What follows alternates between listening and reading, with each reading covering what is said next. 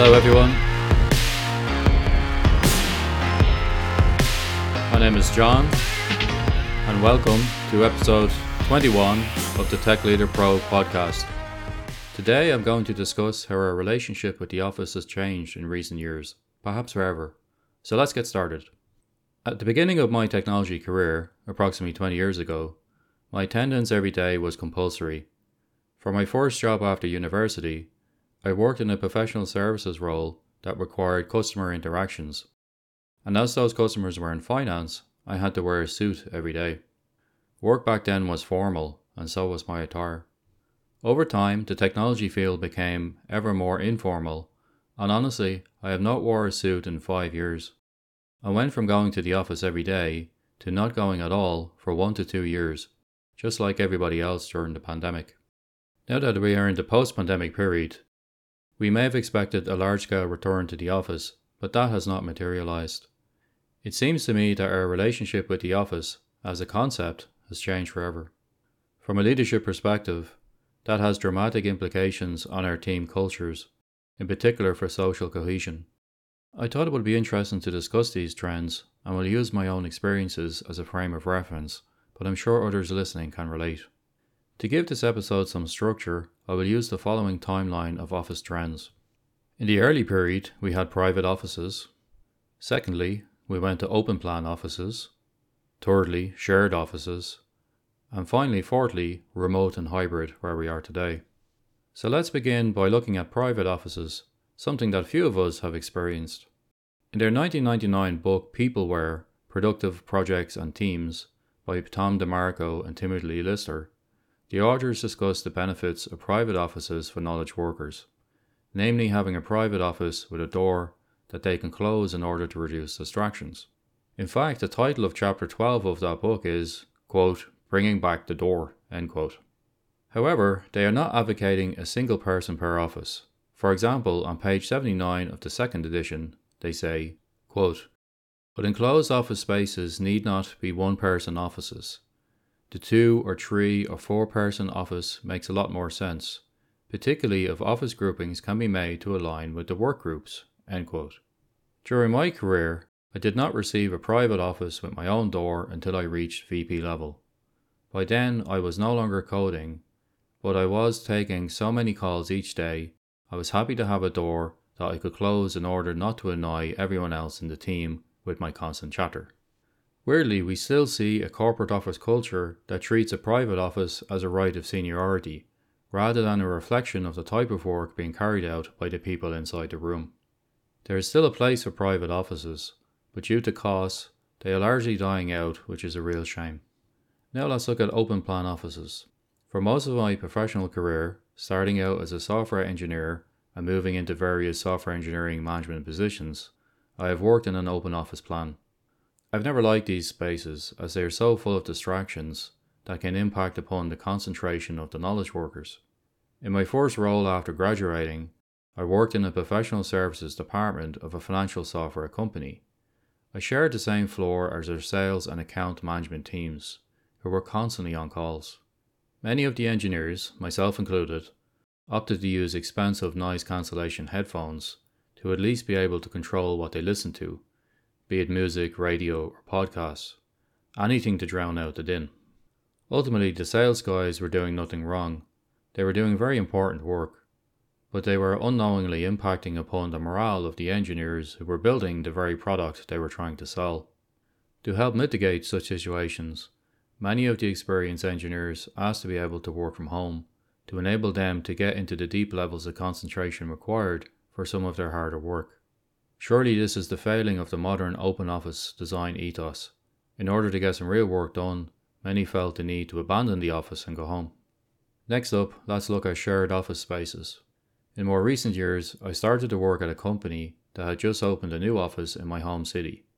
Instead of renting their own office in an unfamiliar new city, it seems that many companies now prefer to rent desks in a shared office space instead, which allows them to grow organically by adding more desks until they are big enough to rent their own place and move out. From a financial perspective, this rent desks not square meters model makes sense. You add more desks as you add more teammates, rather than renting X hundred square meters of space that remain empty until you hire new people.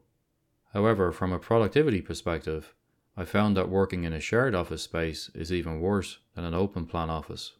Let me explain why next. The shared office space experienced a hipster-filled boom in the 2010s, with companies such as WeWork leading the charge. From their website at the time, they stated, quote, "Whether you need a desk, office suite, or entire HQ, we create environments that increase productivity, innovation, and collaboration." End quote. It is that promise of easily scaling your space as your company scales that is enticing, along with the promised increase in collaboration as you mix with founders and knowledge workers from other companies in the same space. But how realistic is that?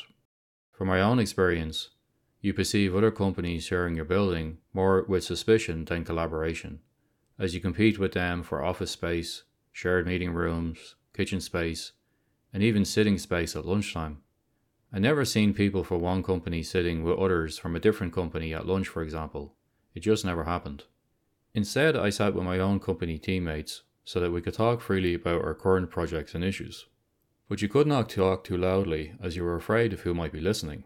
So you and your teammates knowingly started to speak in code about certain projects and customers to obfuscate your conversations, which starts to become ridiculous very quickly. Some other problems that come to mind from that period. Number 1, not being able to adjust climate control in your rooms. This is centrally controlled. Number 2, overhead lights that switch off after a certain time if no motion is detected. Number 3, people walking through the corridors between offices, speaking loudly on cell phones. Nobody polices bad behaviour. Number 4, email spam from the company running the office space. Number 5, no input into repair schedules for the building, fire alarm tests, etc. Drilling and hammering during calls and meetings was not uncommon. I complained about this, but it still happened. Number 6, dogs being allowed into the office building. I like dogs, but when the owners do not watch them and they end up walking into your office, they can become an unwelcome guest. Number 7, security generally is more compromised. Having your own server racked is a real issue in a shared cabinet which you do not control access to, while you never build enough facial familiarity with your fellow office mates to know if someone walking through a door or across a floor is a friendly colleague or a burglar. And there's many more. While I enjoy the novelty of working in a shared office space, and the interior design and stylish vibe certainly impress our guests to the office, that novelty wore very thin after a few months of dealing with the above issues. I really cannot recommend them, and feel the office design industry has gone from bad, which is open plan office, to worse, which is shared office space. Once the pandemic hit, however, those shared office spaces took a very hard hit. Let's discuss that abrupt transition next. So now we reach the new normal, remote and hybrid. After the lockdown hit, we were all sent home for 1 to 2 years. That dramatically altered the office culture that we had before, and the residual nature of those changes will last for years. Gone were the casual conversations over tea or coffee, the drinks after work, the lunches in the park, or simply bumping into a colleague in the corridors. Instead, we all became avatars on Zoom or Slack. So much so that in many organizations, mine included, people had to be encouraged to switch on their cameras, simply to let others see what they look like. Speaking as someone who met my wife in the office, and always enjoyed the pints after work on a Friday evening in my hometown of Dublin, I felt extremely sorry for younger colleagues during this period, when their office-based social life was wiped out. Apart from the social aspects, there was also the career progression opportunities. Human beings are social creatures, and are influenced via social events.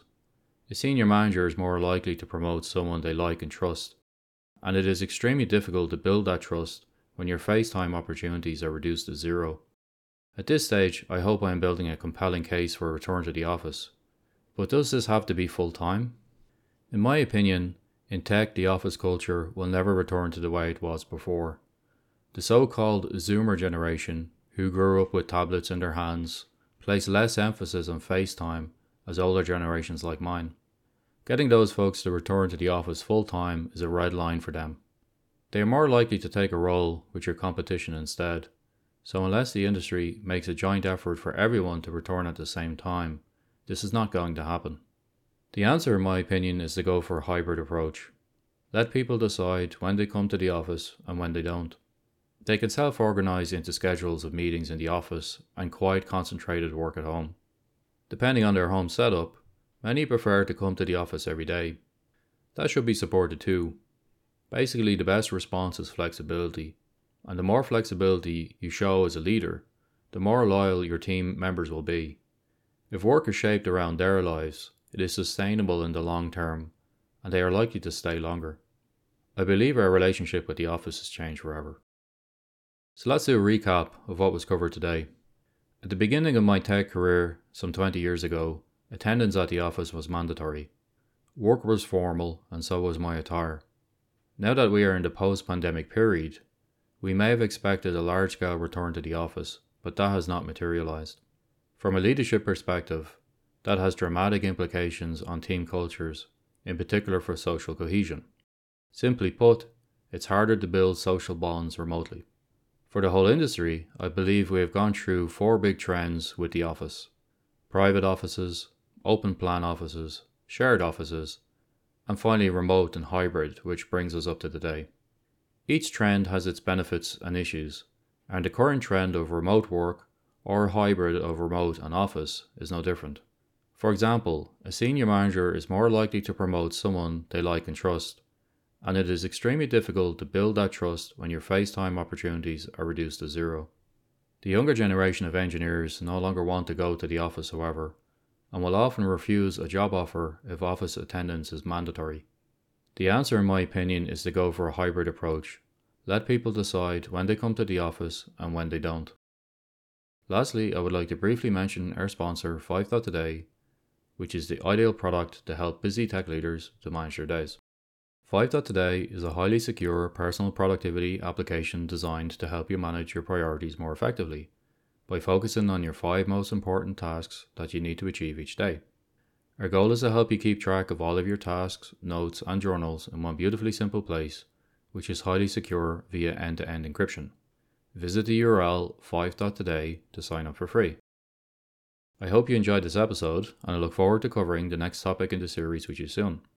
In the interim, if you want to follow me online, you can find my blog at techleader.pro or follow me on Twitter at techleaderpro. Thanks for your time, take care, and have a great week.